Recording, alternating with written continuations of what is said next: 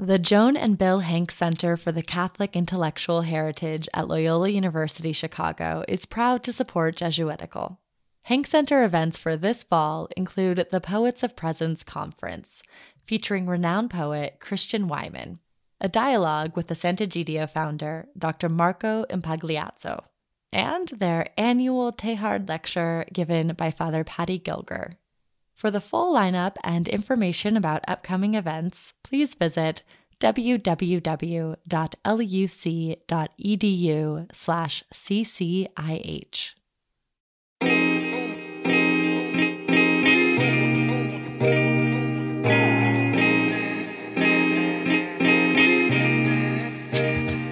Hello and welcome to Jesuitical, a podcast from America Media for saints and sinners. You can join us each week for honest conversations about the Catholic Church and our world today, often over drinks. I'm Ashley McKinless, and I'm joined by Zach Davis. And I'm so excited because we are back better than ever. Yeah, with a brand new season.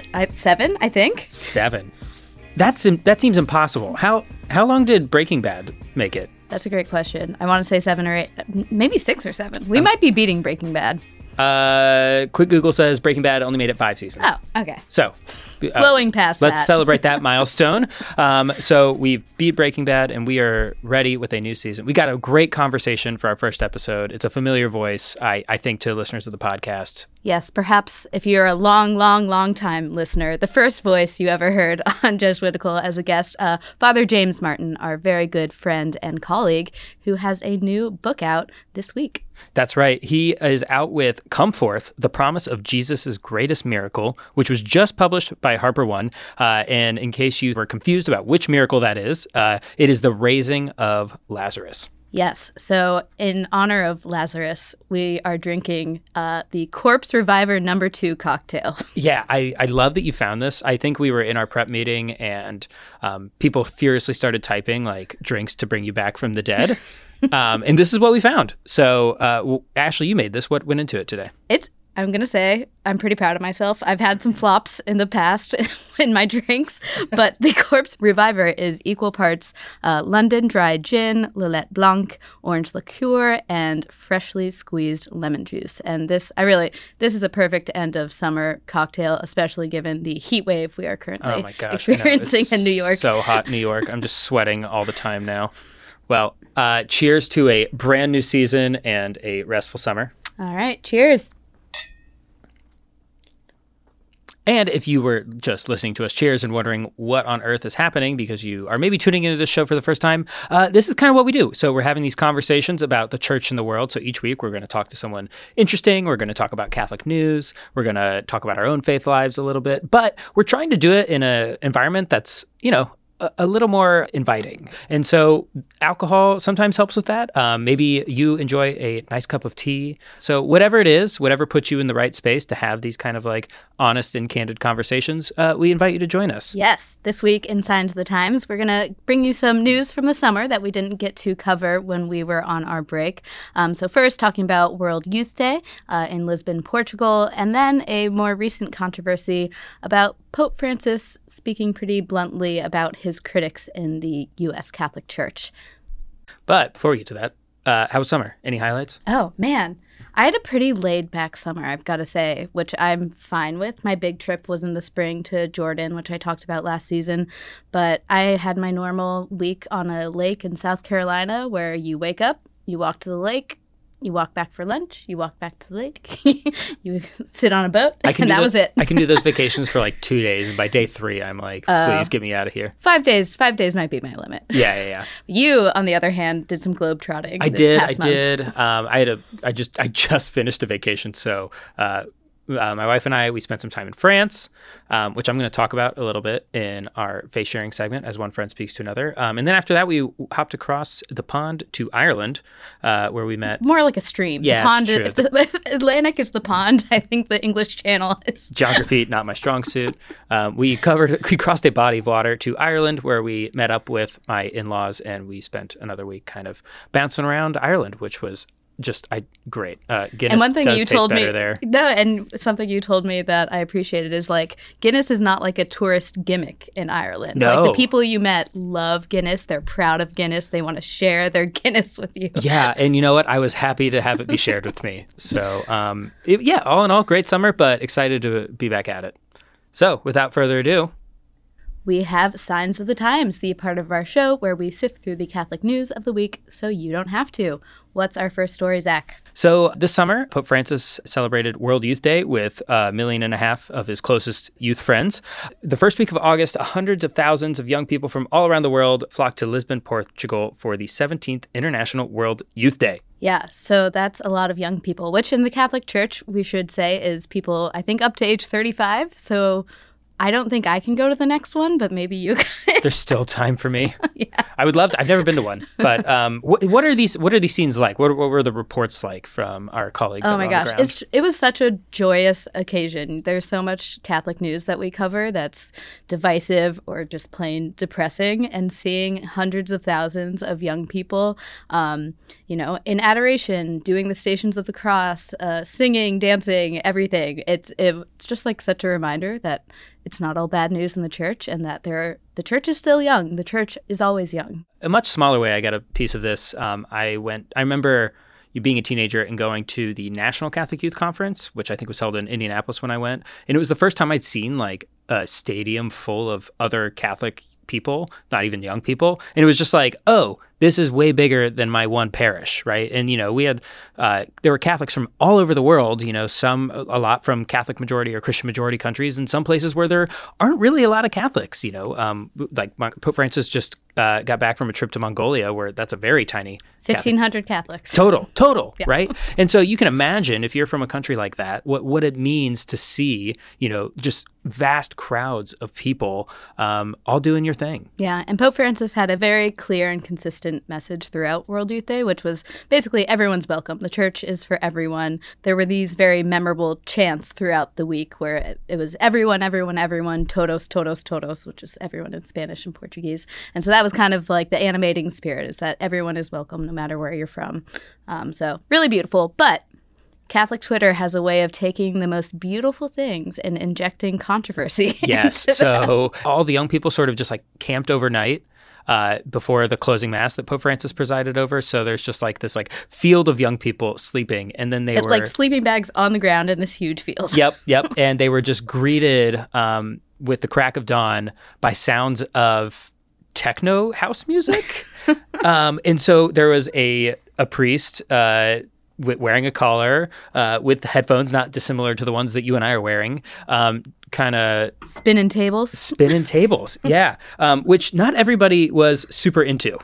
Just to give this context, this was not during the mass. This was, you have hundreds of thousands, maybe close to 1 million young people sleeping that you need to wake up in time for mass. So any adult who's ever dealt with children, or your wife who's dealt with you, it's going to take a lot to get that many people up and excited for mass. It's so funny. I'm not against it personally, but if someone tried to wake me up with techno music, I will say, no, they eased into the techno. It was like there was some more mellow music, but then it started to go into then the beat dropped. I guess. And some people were like, this is totally inappropriate, which is just, I don't know, pearl clutching and ridiculous, I suppose. But I was fascinated to learn about this priest, because this wasn't the first time he's done this. Evidently, Father Guillermo Peyoto is made quite a name for himself and for our Lord and Savior Jesus Christ by becoming the DJ priest. He's got just a ton of followers on social media doing this thing. As of today, he's got 314,000 followers on TikTok, 294,000 followers on Instagram, and 171,000 followers on Facebook. So he is reaching tons of people with his techno Jesus message. Yeah, and the people clutching their pearls over this, this guy's in nightclubs, with, inappropriate things. No, he became a DJ specifically to do fundraising for his parish that had just had renovations and needed money. So I didn't know. I didn't know this was a fundraising avenue.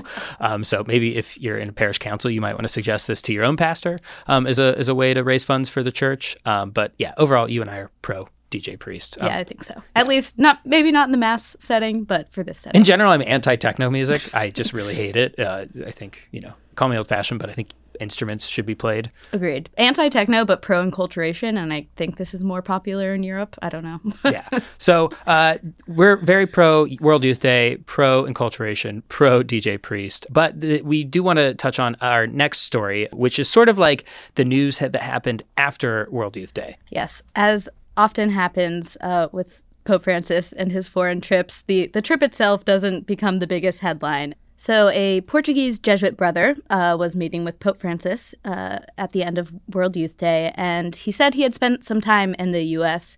and was really pained to see how many Americans are critical of Pope Francis's leadership. So he put this question to Pope Francis, and the Pope had a pretty blunt response. I'm just going to read the quote. "Those American groups you talk about, so closed, are isolating themselves. Instead of living by doctrine, by the true doctrine that always develops and bears fruit, they live by ideologies. When you abandon doctrine in life to replace it with an ideology, you have lost as in war." So pretty strong statements about people sort of being afraid. Yeah. And so as part of his response, he also talked about how, so to give context to those words, so he's talking about Catholics who he considers to be backward-looking or reactionary. And he talked about how the church's understanding of faith and morals develops and evolves in time, and that he sees that there is a sector of the U.S. church that is opposed to that. America's Vatican correspondent Jerry O'Connell has reported in his story on this that the Pope does know who these cardinals and bishops and prominent lay Catholics who are critical of him in the U.S. are, but no names were given in his answer. So it was a pretty strong but vague critique of the U.S. Catholic Church. Yeah, and so when I hear this, so a lot of people were just rankled by this, like, oh, wow, like that's a pretty strong condemnation of an entire country, like a pretty large country's church. The first question for me is this true, right? Like, is it true that the American Catholic Church is opposed to Pope Francis? And I kind of think that that's difficult to really say. We have evidence that there's a lot of people who are in charge of some pretty big microphones and platforms that are not exactly thrilled with sort of the direction that Pope Francis has been moving the church in his 10 years leading it. I don't know that your average American Catholic going to Mass on Sunday even pays attention to most of this stuff. So if they hear this as a headline, they're like, what? I'm not opposed to Pope Francis. What are we talking about? Now, as we're talking about this, there is a book currently being circulated by American Cardinal, Cardinal Raymond Burke, who wrote a foreword to a book that's being circulated in our country called "The Synodal Process is a Pandora's Box." And, the Synod on Synodality is a pretty big priority of Pope Francis's. So, I mean, it's not totally inaccurate to say that people are suspicious and skeptical of this. Mm-hmm. I guess my response to that is Pope Francis, to his credit, has said that he welcomes criticism, and he welcomes criticism that is face-to-face. He doesn't like people whispering behind his back. He welcomes people who confront him and tell him what's what. And so for him to make this strong critique of the church in the U.S. publicly, but without naming names, and especially as we're having the synod where Pope Francis has encouraged open dialogue and hearing from every corner of the church, I just don't think it's helpful to throw this out there and then have some Catholics questioning, is my voice welcome? Am I just a reactionary because I have some questions? And so going into the synod, I would just found it unhelpful. And our colleague J.D. Long Garcia wrote a column for America titled Pope Francis's criticisms of reactionary U.S. Catholics are counterproductive in the context of the synod. And I tend to agree with that. Yeah, and this idea of people being backward or wanting to look backward, I think in the American context, there's a lot of people that have gotten really into their Catholic faith because they see it as this unchanging institution holding strong in a world that is constantly in flux, right? And so it's not even like they want to look backwards. They just don't really want to modernity has brought lots of not awesome things, nuclear weapons, being one of them. And so we see it as this in the United States. Some people here see it as this institution standing against that. And I think if your framework is, those backwards looking people, they just want to bring it back to the way it was in the Middle Ages. I don't know, maybe those people are out there, but I think it's more likely that it's the former. But I mean, the fact of the matter is, the synod is going to introduce some changes that are going to make people uncomfortable, and change is always hard. And so, I don't know, we're going to have to find a way to talk to one another. All right, so coming up on the show, we are going to talk to Father James Martin about his new book about Lazarus. But before we do that, so you have some context, we wanted to do the short version of that reading from the Gospel that you hear on the 5th Sunday of Lent.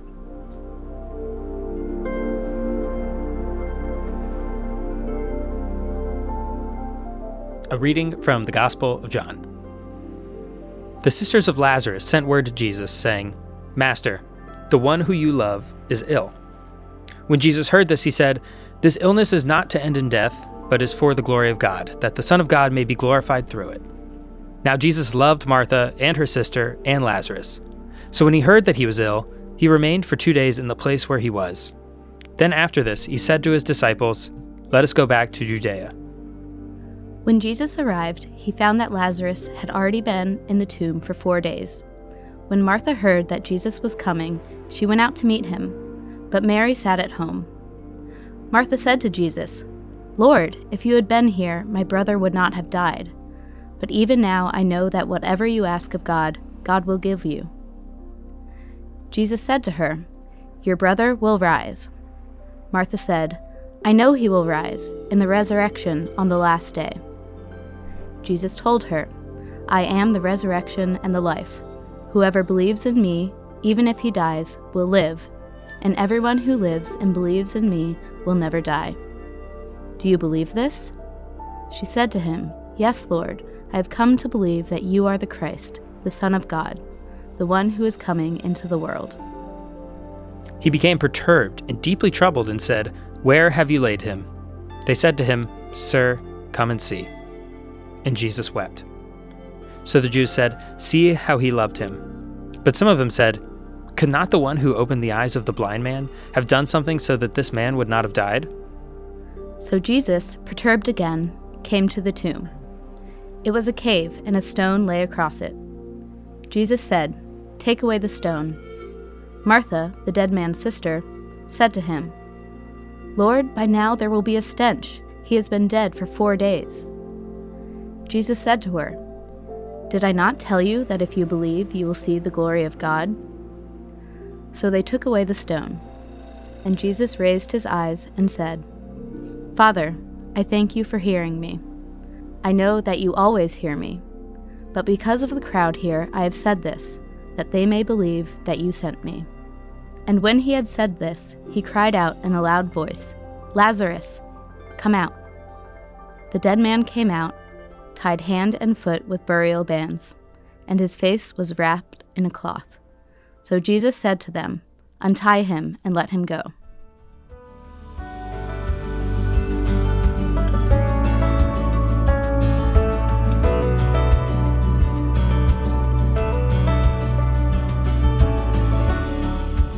Joining us in studio is Father James Martin. Jim is the editor-at-large at America and the author of the new book, Come Forth, The Promise of Jesus' Greatest Miracle, just published by Harper One. Welcome back to Jesuitical, Jim.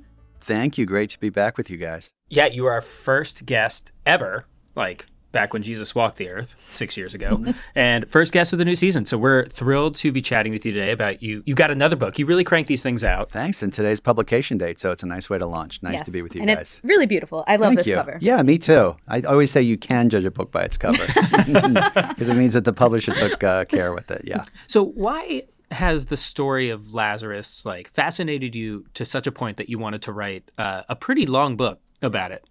When I was a teenager, I saw Franco Zeffirelli's miniseries Jesus of Nazareth, which just blew me away. And it was a big deal back in the 70s and 80s. Which, is it still hold up? I've never seen it. Oh, it's beautiful. And so Zeffirelli, and it has a wonderful cast. And it hews very close to the Gospels. William Barclay, the great Scottish scripture scholar, helped in the writing of it. It's really well done. And the scene of the raising of Lazarus just blew me away, more than the scene of the resurrection. It's just this very dramatic scene where he shouts in this very plummy British accent, "Lazarus, come forth."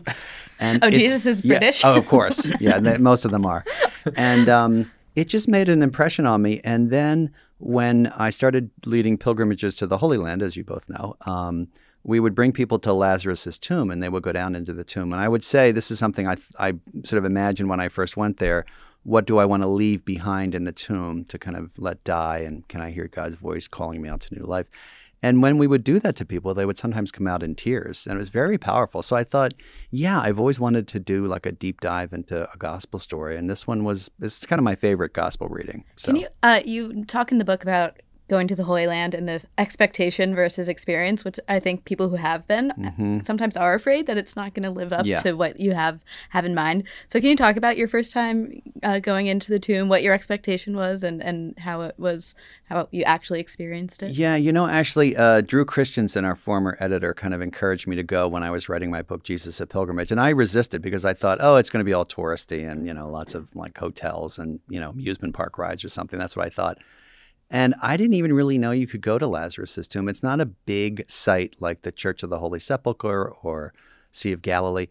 And I went, and there was no one there that day. It was me and two Jesuits, and I just found it really powerful. And you go into this dark, dank, kind of sort of secluded place, and you're by yourself, and you have a lot to think about when you're down there. So it really made an impression on me, and I think even more importantly, for purposes of the book, it made an impression on a lot of the people that we went with. And again, that's the theme of the book, kind of leaving behind the things that you need to let die in your tomb to hear God's voice saying to you, come out, come forth. Now, the story itself is quite dramatic. There's a lot happening. It's pretty long, and there really is. As I was moving through your book, it felt very Ignatian in the sense that you sort of break it up, like almost phrase verse by verse, and like there's a lot to chew on just in those 40 or so verses that happen there. There's a lot, and I thought a line-by-line reading almost would really be helpful because I knew that there are different places that I wanted to pause and say, what do we want to think about here in terms of Mary, or what do we want to think about in terms of frustration? Or, one of the big points is when Jesus doesn't come, for 2 or 3 days. So I think that there were kind of natural places where I would pause and say this would be a good place for kind of a spiritual reflection. But you're right. I mean, I'm sure you could write a whole book on just one line. I mean, it's so rich. And the characters, I mean, Martha and Mary and Lazarus and Jesus, I mean, it's hard. I mean, even though Lazarus doesn't say anything. That's a remarkable kind of. It is remarkable. Right? A lot of some people have speculated that maybe he was somehow disabled, which is why he doesn't speak, and perhaps why he's living with his 2 unmarried sisters. So I talk a lot about a little bit of imaginative, reading into the story, which scripture scholars don't always like because it's very speculative. But, these are real people. And so it's worth to ask, what were their lives like? So you were with these characters for a couple years, I imagine. Yeah. And I've heard novelists, like they often, these become real people in their lives. And so did you ever get sick of them, or do you miss them now that you're done with the book? Like, what's your relationship with them like? I feel like I got to know them better. And I read so much about the story and about Martha and, separately Martha and Mary, that it was more like getting to know them better. And I don't get sick of the story. It's funny you should say that, because on my retreat last year, my retreat director said, and I think he forgot I was working on it. He said, now, as you're ending your retreat, I'd like you to spend time with Lazarus. I just said, oh, okay, that's fine. But even then, I wasn't tired of it, because I think, the Bible is the living word, and something always is new for you to find there. I especially enjoyed getting to know Martha and Mary. That was kind of a secondary sort of topic of research, and there's so much about them. I know we're not supposed to pit them against each other, but who do you like more? I know. Well, one of the things I find interesting is that they're characters in the story that probably people know just as well, where Jesus comes to their house and Martha complains that her sister isn't working hard enough, by the way, doing, as I say in the book, diakonia. Ashley and I have the same dynamic. Yeah, right. Who's the Martha and who's the Mary? I am not the one working hard enough. But they're characters. So Martha's the active one, Mary's the contemplative one in Luke. And in John 11, the story of the raising of Lazarus, Martha is likewise active. She's the one that runs out and sees Jesus first while Mary stays behind. I just thought that was fascinating. Between two Gospels, you see their characters being more or less congruent. So I love that. I love getting to know both of them. They're pretty amazing. And Martha's just so unbelievably blunt. Yeah, I want to get back to that, but Sure. Just fundamentally, did this actually happen?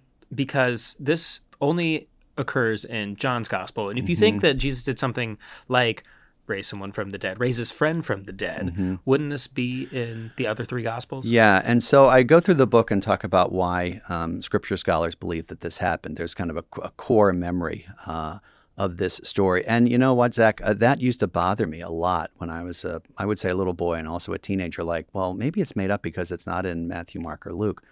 But one of the things that I discovered was that those gospel stories, the synoptic gospels, Matthew, Mark, and Luke, they already have stories of people being raised from the dead.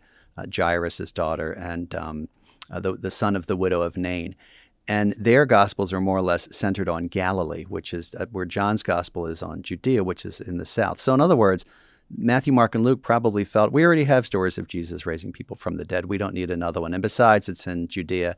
And then one scholar said that, maybe they didn't know the whole story, the kind of, as one scholar said, the great theological masterpiece that is the story of the raising of Lazarus. So that explains why it's not in the Gospels. And yet, to go a little deeper, in Luke's Gospel, Jesus tells the parable of the rich man and Lazarus, right? Where Lazarus is the poor person who dies and comes back. I won't retell the whole parable.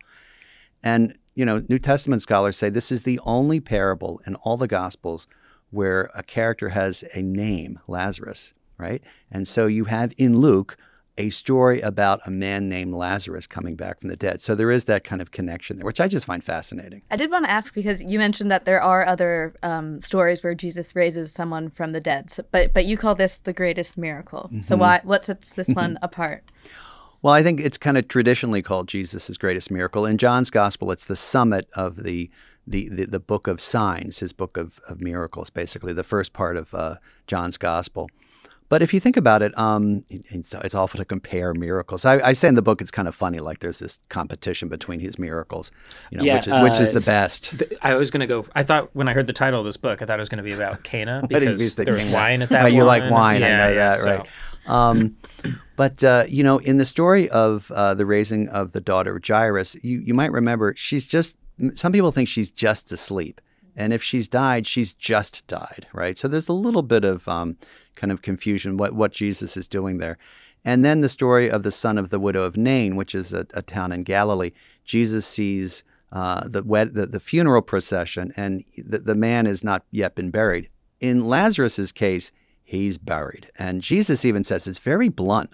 Thomas says, oh, he is just asleep. And Jesus says, Lazarus is dead, right? And one of the reasons I think he waits a couple of days, which is a little bit of a spoiler alert, is that the Jewish people at the time thought that the soul hovered around the body for a couple of days. And so in other words, he, I think, is sort of, one of the reasons that he might be waiting is to assure people, look, this guy's dead.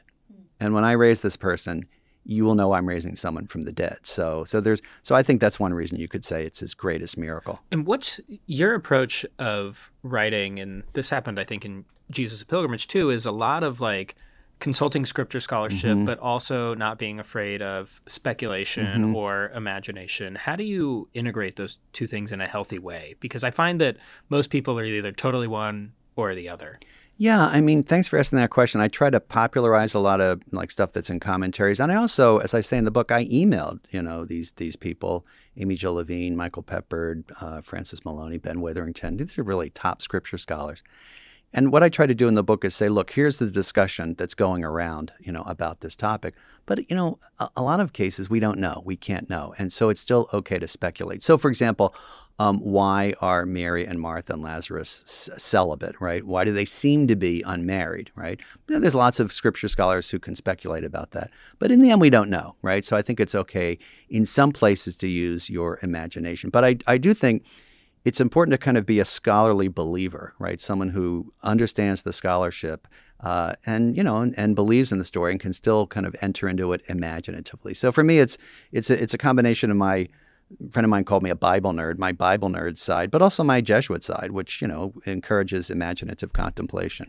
I think a lot of Catholics are a little bit like afraid to go too deep into the scholarship because it could challenge their conception of something. And even in your book, I appreciated that you put out these ideas and you didn't necessarily resolve unreconcilable perspectives. And I think that tension can sometimes be uncomfortable for Catholics. Or like I was really uncomfortable at the part where you talk about Jesus being like angry at one point, frustrated with everybody. And it's like, oh, I assumed he was just grieving this whole time. But then there's this, I mean, the Greek seems much closer that he's angry. He's angry. Yeah. And I'm like, why would Jesus be angry here? That throws off my entire way I thought about this. Yeah, I mean, I would to Ashley's question, we don't have to be afraid of scholarship. And in fact, the scholarship, the great New Testament scholars that we have, help us to understand these stories better. So, for example, what were Jewish burial practices like at the time? And if you know that the Jewish people thought that the soul hovered around the body, you say, oh, okay, now I get why Jesus might have delayed. And you would not know that from just reading the story. It's funny, to your point, Zach, about Jesus being, as I say in the book, angry when he comes to the tomb. It's really shocking, and it was shocking for me to read it. So I think the shortest verse in the Bible, depending on your translation, is Jesus wept, right? And everyone loves that. Jesus weeps for his friend Lazarus. He's so human. But when you read the Greek, it's pretty inescapable that one of the reasons he seems to be weeping is out of frustration and anger at their lack of faith. You're pointing out two things that Catholics are uncomfortable with. Biblical scholarship sometimes, and just knowing the Bible, and then Jesus' humanity. So both of those things need to really be looked at here, while at the same time believing, right, in the story and in Jesus. Would you say from the beginning, like, this is the baseline? Like, you're writing this from a perspective like I believe. of a belief. Yeah. I needed to say it at the beginning because I said, we're going to go into some scholarship and weigh some things. But I need to tell you, I think this story really happened. And not like, oh, it happened in a deep sense of truth. And no, I mean, it really happened. Like, if you were in Bethany on that day 2,000 years ago, you would have more or less seen what the story tells.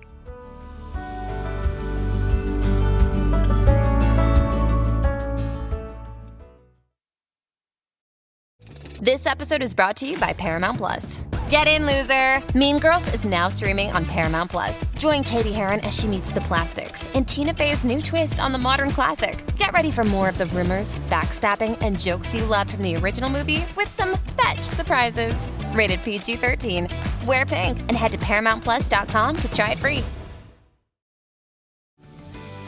This episode is brought to you by Paramount Plus. An unlikely friendship begins in the Paramount Plus original movie Little Wing, starring Brooklyn Prince with Kelly Riley and Brian Cox. Reeling from her parents' divorce, Caitlin steals a valuable bird to save her home, but instead forms a bond with the owner, leading to a new outlook on life. Little Wing, now streaming exclusively on Paramount Plus. Head to ParamountPlus.com to try it free. Rated PG-13.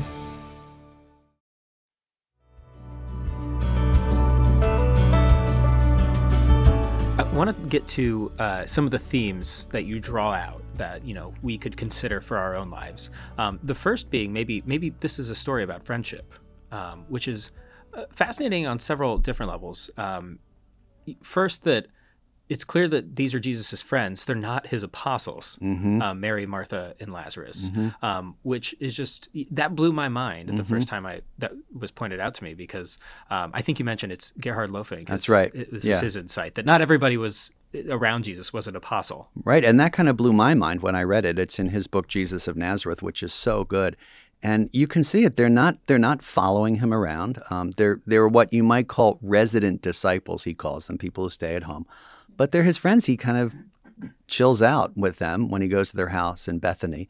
And I think one of the most moving parts of the story is what the sisters call Lazarus when they send word to Jesus that their brother is ill. They don't say, Lazarus, your friend. They don't say Lazarus, your disciple. They don't say Lazarus, our brother. They don't even say what you would expect someone in the New Testament to say, Lazarus of Bethany is ill. They say, he whom you love.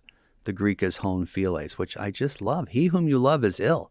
It's so beautiful. And that's friends, that's that kind of deep friendship that Jesus had. And it reminds us of our need to be friends with God. By the way, an interesting thing that I read so many books on Lazarus, I can't remember where I got this from. It's actually Augustine, that they don't even have to say, we want you to come, which I think is very beautiful. They just say, he whom you love is ill. And they leave it in his hands, which is really beautiful. And I think a really profound spiritual lesson. Like, this is going on, Lord. I'll leave it up to you to do what you want to do. Another aspect of that friendship that you point out is Martha's bluntness when talking to Jesus, which I thought was really interesting. Like she reprimands him for not coming sooner, even though she didn't tell him to come. Yeah, she reprimands him in Luke's gospel. She gets mad that her sister is not helping, and she says probably the strongest words anyone says to Jesus in the gospels: tell her to help me. I mean, who talks to Jesus like that? And then, as you say, Ashley, when Jesus comes to Bethany, she says, Lord, if you had been here, my brother would not have died, which a lot of people look at, and it could be a kind of profession of faith. Like, I believe that you are, that you are the life giver. But it's pretty cutting. It's pretty cutting. And then Mary says the exact same thing. Mary staying back in the house. And I can imagine, the imaginative part of me thought of them saying that almost like over and over. If Jesus had been here, and they both kind of blurt it out. And so I find it very moving that she believes in him, she loves him, she calls him Lord, but she's also, as we all get, frustrated with Jesus or with God. If you had been here, it's just a great scene. I love Martha. I love her. I love Mary. And the lesson for us is that we too can be blunt with God in our prayer. Blunt with God, and God can take it just like Jesus can take it, and that God's going to take that prayer and do something with it, And even the other blunt thing she says, which I love, is when Jesus says, take away the stone, she says, Lord, there will be a stench. And you just think it works in so many different levels. Like to your point, she's very blunt. She's very practical. Yeah, like why would we do that? Yeah, and what are you doing? This is not the way things work. And Martha only has a couple scenes in the Gospels, but boy, she shines through. And that's what people say. How can you be sure that she lived? I mean, come on, this is a real strong personality coming through in the Gospel story. You offer the King James translation of he hath already stinketh. He stinketh, yeah, he stinketh now, yeah, for 4 days, yeah, beautiful. Mm-hmm. Getting back to Jesus weeping, right? Depending, as you said, depending on your translation, this is like the shortest verse in the Bible. So it's resonated with a lot of people, but it shows like a humanity to Jesus. And I think that's why so many people are attracted to it. And also, who doesn't have an experience of weeping when a loved one dies? Why do you think we're so drawn to that? At the same time, we're so uncomfortable with the idea of like a human being a miracle worker. Probably with the same reason that the disciples were. It's very hard to get our minds around. Who then is this who stills the wind and the waves? The disciples at the storm at sea. And, we have never seen anything like this. So I think it's, for the Jewish people who were used to seeing God as other, as profoundly different, right? Maybe the burning bush, but, in a cloud and not incarnated, it was difficult. It's still difficult for us. I think Catholics have a hard time with that. We're so used to thinking of our Lord and Savior and the resurrected one, and right? I mean, that is all part of who Jesus is. But when we see gospel stories where, as you say, he gets frustrated, he cries, he loses his temper, he curses a fig tree, right? He calls the Syrophoenician woman and her people dogs. It's uncomfortable because we're just not used to it. And I think, in a way, for some reason, Catholics have been told it's in a way wrong or somehow denigrating to think of Jesus like that. But he's human, right? He is fully human. I mean, he's fully divine as well. I think it's just a Catholic thing. And it becomes like this rote thing, like from the Baltimore Catechism or something, where you're like, oh, divine, two natures. Yeah, but with that line specifically, you have something about how, when Jesus weeps, yes, he's fully human, but he's also fully divine. He's and when fully he raises Lazarus, he's, yes, fully divine, That's but right. also fully human. Yeah, and I think, I don't know where I got this, but I put it in the Jesus book that when he sawing a piece of wood in the carpenter shop in Nazareth, he's God, and when he's raising the dead, he's a man. And look, it's a mystery, and we're never going to get our heads around it. But I think that to think of him as just divine really takes a huge part of him away, and it makes him more remote from us. One part of the story that has always kind of troubled me, and it has been fodder for a lot of artists over the centuries, is that it seems kind of cruel that Jesus brings back Lazarus just so that he's going to die again. What makes this resurrection, distinct? Is it correct to call it a resurrection in comparison to Jesus's? Yeah, I've had these discussions with all these scholars. I think they say raising, and they reserve resurrection for Jesus. Yeah, he dies. I mean, he dies again. And most scripture scholars feel that he was executed, right? Because they talk about how people were stirred up by this. And in John's gospel, here's something interesting. I don't think I put this in the book, that the reception Jesus gets in John's gospel on Palm Sunday only makes sense with Lazarus's raising. Like this, like look who this is, right? But yeah, he does die. He's not Jesus, right? He's not the Son of God. One of the great mirror images that I love that Raymond Brown pointed out, who's a New Testament scholar, that when Lazarus comes out, he's wearing what's his grave cloths or grave clothes, and what's called a sudarion, a head covering, like a napkin. Sometimes people say, so like a cloth around your head. When Lazarus comes out, he's wearing his, right? When Jesus comes out of the tomb, if you remember on Easter Sunday, his grave cloths and his sudarion are found rolled up. He's made his bed. He has made his bed. He will not need his any longer, which I find very powerful. So Jesus is done with the grave cloths and the sudarion. Lazarus is going to need his again. He's restored back to regular, ordinary life. The next time we see him, he's eating a dinner, which I love. Well, that's another thing, because we actually see, the disciples actually saw Lazarus raised from come out of the tomb, and with Jesus we don't have that. That's a good point. That's a really interesting point. I should have put that in the book. That'll be in the second edition. No, yeah, that's a really interesting point. You're right. They see that, but no one sees Jesus. Interestingly, Lazarus, some people think he's the beloved disciple. I talk about that in the book. And if he is, that means that when he looks into the tomb and sees the grave cloths rolled up and the sudarion rolled up, that's one of the reasons he's able to believe, because it's happened to him. It does seem like the Eastern Church has held on to the tradition of Lazarus a lot more. You just kind of, in your book, it comes up a lot more. Why is that? Well, I mean, there were traditions of Lazarus going to Cyprus, and so I think that kind of centers the devotion there. But one of the things I discovered in the research, which kind of blew me away, I was talking to this Eastern Orthodox scholar, and she said, well, you do know about Lazarus Saturday, don't you? And I said, what? That the Saturday before, I guess it's before Palm Sunday, is called Lazarus Saturday in a lot of places, and they have these special hymns, and they have these little cakes, which I've eaten, called Lazarakia, which little Lazaruses. They are literally, I was going to put a picture of one of them in the book. They are little men, wrapped in little, wrapped in little... little mummy cookies? With little clove eyes. Wow. And you may know Jill Caldwell, who goes on our pilgrimages. She made some for me and sent them to me. And they're kind of like scones almost. And anyway, a croissant kind of looks like a kind of, yeah, exactly, right. So in the East, there's more devotion to who they call Saint Lazarus, which is the first time I had noticed that was in the Holy Land. I said the Church of Saint Lazarus. Where are there Saint Lazarus churches in the United States? No. So for people today who they're willing to accept that this actually happened, but we're not going to be raised from the dead in this life until the final coming. Right. So thinking about how this applies to them, you talk about the things you mentioned before, the things that we need to live in the tomb. So can you unpack that? Yeah, thanks for asking about that, because I feel like we've been all broad Bible nerds for the last couple of minutes. Yeah, the point of the book is that all of us have things that keep us bound or unfree, whether it's an attachment or a grudge or some disappointment or even some unhealthy pattern of behavior, something that we do that is just not letting us be free. And that God calls to each of us and asks us to leave it behind in the tomb. People talk about that in terms of dying to self. So the book asks, what in you needs to die in order that you can live, right? And hear God calling you to come forth. And so you're right, Ashley, none of us are going to be. Jesus is not going to stand at anybody's tomb and raise us from the dead in the same way that he did for Lazarus.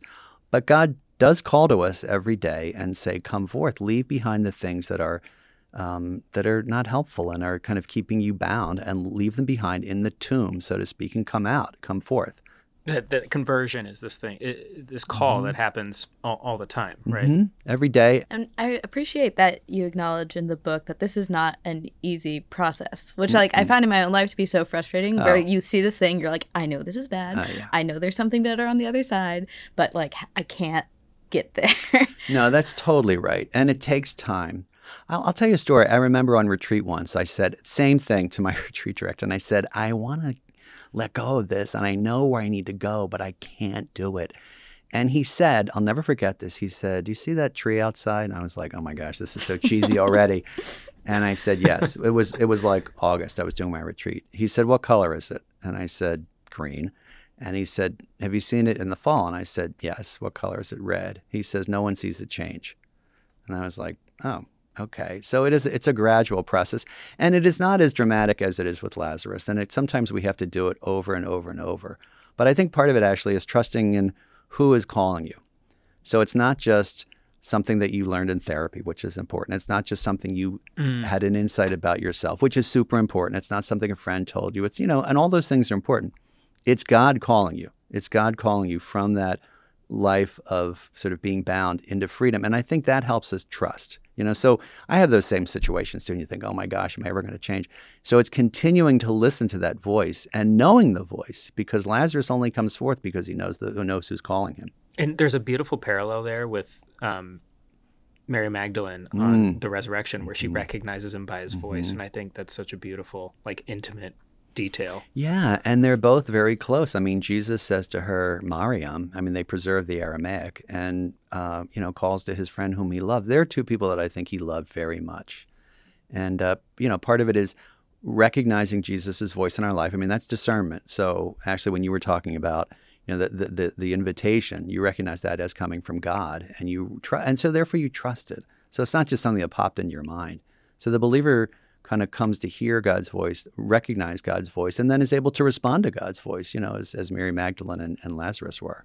Jim, congratulations on the book once again, and thank you for coming on the show. But before we let you go, we have one final question that you've answered a few times for us, but we'll make you come up with a fresh answer. If you could canonize one person, living or dead, Catholic or not, risen or not, who would it be and why? It's funny. I should have known that you were going to ask me that, but I would say Greg Boyle. Greg Boyle, who works with Homeboys Industries and works with gang members and former gang members. He's alive, of course, and I hope he stays alive for a long time. I really do think. I've known a lot of saints. Can I actually say another one too? Can I have two? Yeah. Mm-hmm. I think the Jesuit who I know and knew, who I really do think that you could start a canonization process for, would be Dan Harrington, this great scripture scholar who I talk about in my book. I just think I don't think I ever saw him do anything mean. He was completely devoted to the Gospels and just so kind. I really do think that you could start a process for him. So yeah, I'd say Greg and Dan. Well, we've got a groundswell of support with this show, so we'll get that started. All right, so Greg and Dan, thanks so much. There we go. Again, the book is Come Forth, The Promise of Jesus' Greatest Miracle. You can get it wherever you purchase your favorite books. And there's an excerpt on America Magazine's website that we will link to in the show notes. And if you like listening to Jim, you did the audio. Yes, I did the audio. I think it's 12 hours of it. All 12 hours. So if you got some long drives, Jesuitical only comes out once a week. Long runs, right? Yeah, so it's in print, ebook, and audio. I'm really grateful to be on. Thanks. This is a really nice conversation. Thank you. All right. Thanks Jim. For being here, Jim. Pleasure. All these dried up bones are running wild on this old night. Sitting by the traffic lights, don't know. I don't know if I should go.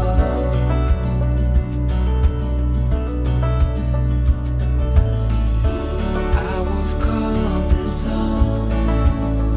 Same old rusty fence and cracks and dents, puddles in the pavement. Yet I don't know which way to go. All right, now it's time for parish announcements, the part of the show where we ask you to please be seated before the final blessing. And I really mean it this time because it's, been summer break, so we have a few announcements.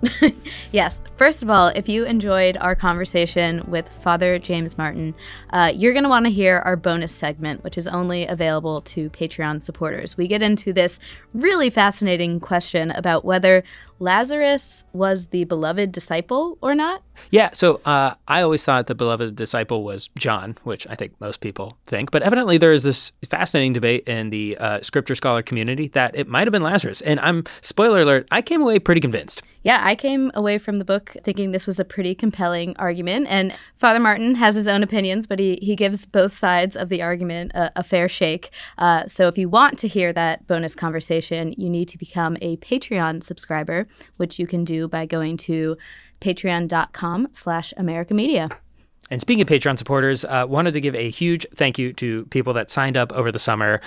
So they were able to get access to our secret Patreon feed where we post all of our bonus episodes. So they got access to our conversation with J.D. Long Garcia and Greg Hillis about baseball, the pitch clock, what the Catholic Church could learn from Major League Baseball trying to change an institution. So wanted to give a huge thank you to the following people: Amanda Breshkovitz, Susan Detremont, Michael Schreiber, Christian, Susan Hall, Anthony Ahern, Greg Hillis, Sarah Hunt, and Phil Okerlund. Yes, so a huge thank you to all of our Patreon supporters. If you want to join that community, you can go to patreon.com/AmericaMedia. And if you join them, you'll be eligible for another perk we've got coming up. We have 3 signed copies of Father Martin's new book, which is, again, Come Forth, The Promise of Jesus' Greatest Miracle, to give away. And if you sign up before Wednesday, September 20th, you'll be entered into a drawing to win a signed copy of Father Martin's new book. And finally, Jesuitical wants to do some more live events, meet people in person. And if that's something you, as a part of a parish community or a school or a diocese or just local Catholic group, we want to come see you. Yeah, we are looking to take this show on the road, as they say. Maybe host a dinner party at your house. We'll show up. Maybe a wedding. I would love to have Jesuitical get invited to a wedding. But, we've got a few events already in the works. We're definitely going to announce those on the podcast. So if we're in your neck of the woods, we'd love to come see you. But please reach out if you, as Ashley said, if you've got a group that you could help organize something like this. Again, reach out to us at jesuitical@americamedia.org. And now we have As One Friend Speaks to Another, the part of our show where we talk about where we're finding God in our lives this week. And Zach, I hear you found God in France. Yes, I did. In spite of the French Revolution trying to destroy every beautiful piece of Catholic art in France, I did manage to find God there. So Amanda and I were sort of walking around Paris, and we kind of wandered into this side street where I noticed there was the shrine to the Miraculous Medal. And I was like, oh, I'm familiar with the Miraculous Medal. Didn't realize there was a shrine there. Let's go check it out. So wander in, and we just started learning about St. Catherine Labouré, who is someone I was not familiar with before this, but she has this amazing story. So Catherine Labouré was this young girl, really, from the French countryside, born into a very poor family, who eventually joins the Daughters of Charity of St. Vincent de Paul. And while she's in novitiate, has this vision of Mary, a child calling her to the chapel where Mary appears to her, and basically kind of gives her this message that she wants this medal designed. It's this medal, which I'm sure you've seen. It says around the frame, "O Mary, conceived without sin, pray for us who have recourse to thee." And there's like rays of light coming out of her hands. And basically, Mary tells her to not tell anybody except her confessor. So that's what Catherine does. She tells her confessor priest about this. And basically she kind of is watched from then on, because if someone tells you that they've seen visions of Mary, they're either really holy or really crazy.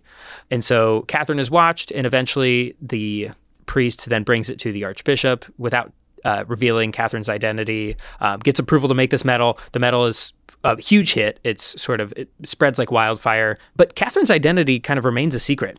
And this is where the story I really connected with.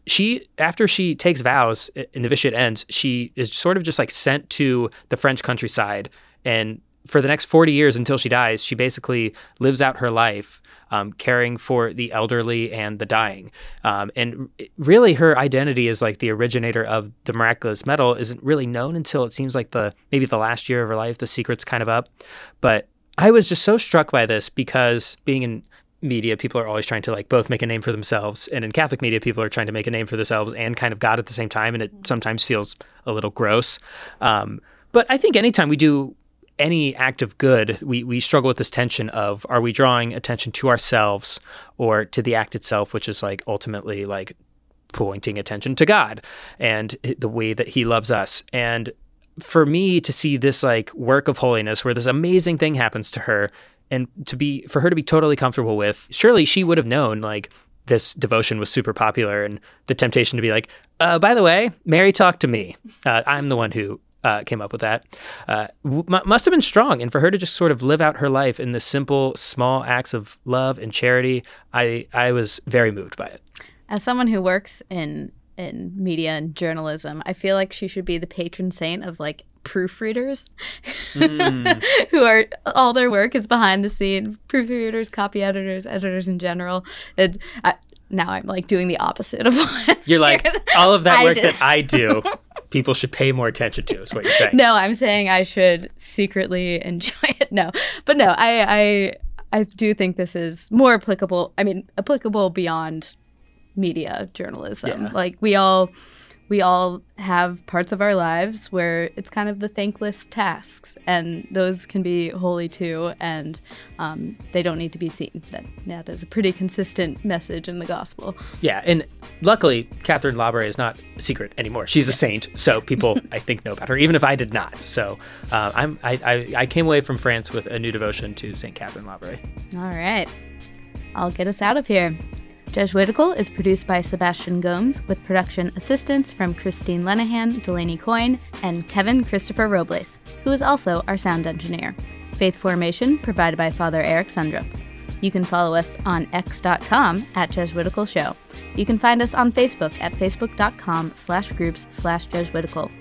Please subscribe wherever you get your favorite podcasts, and if you're on Apple or Spotify, leave us a review. Jesuitical is recorded in the William J. Loschert Studio at America Media in New York City. For America Media, I'm Ashley McKinless with Zach Davis. We'll see you next week.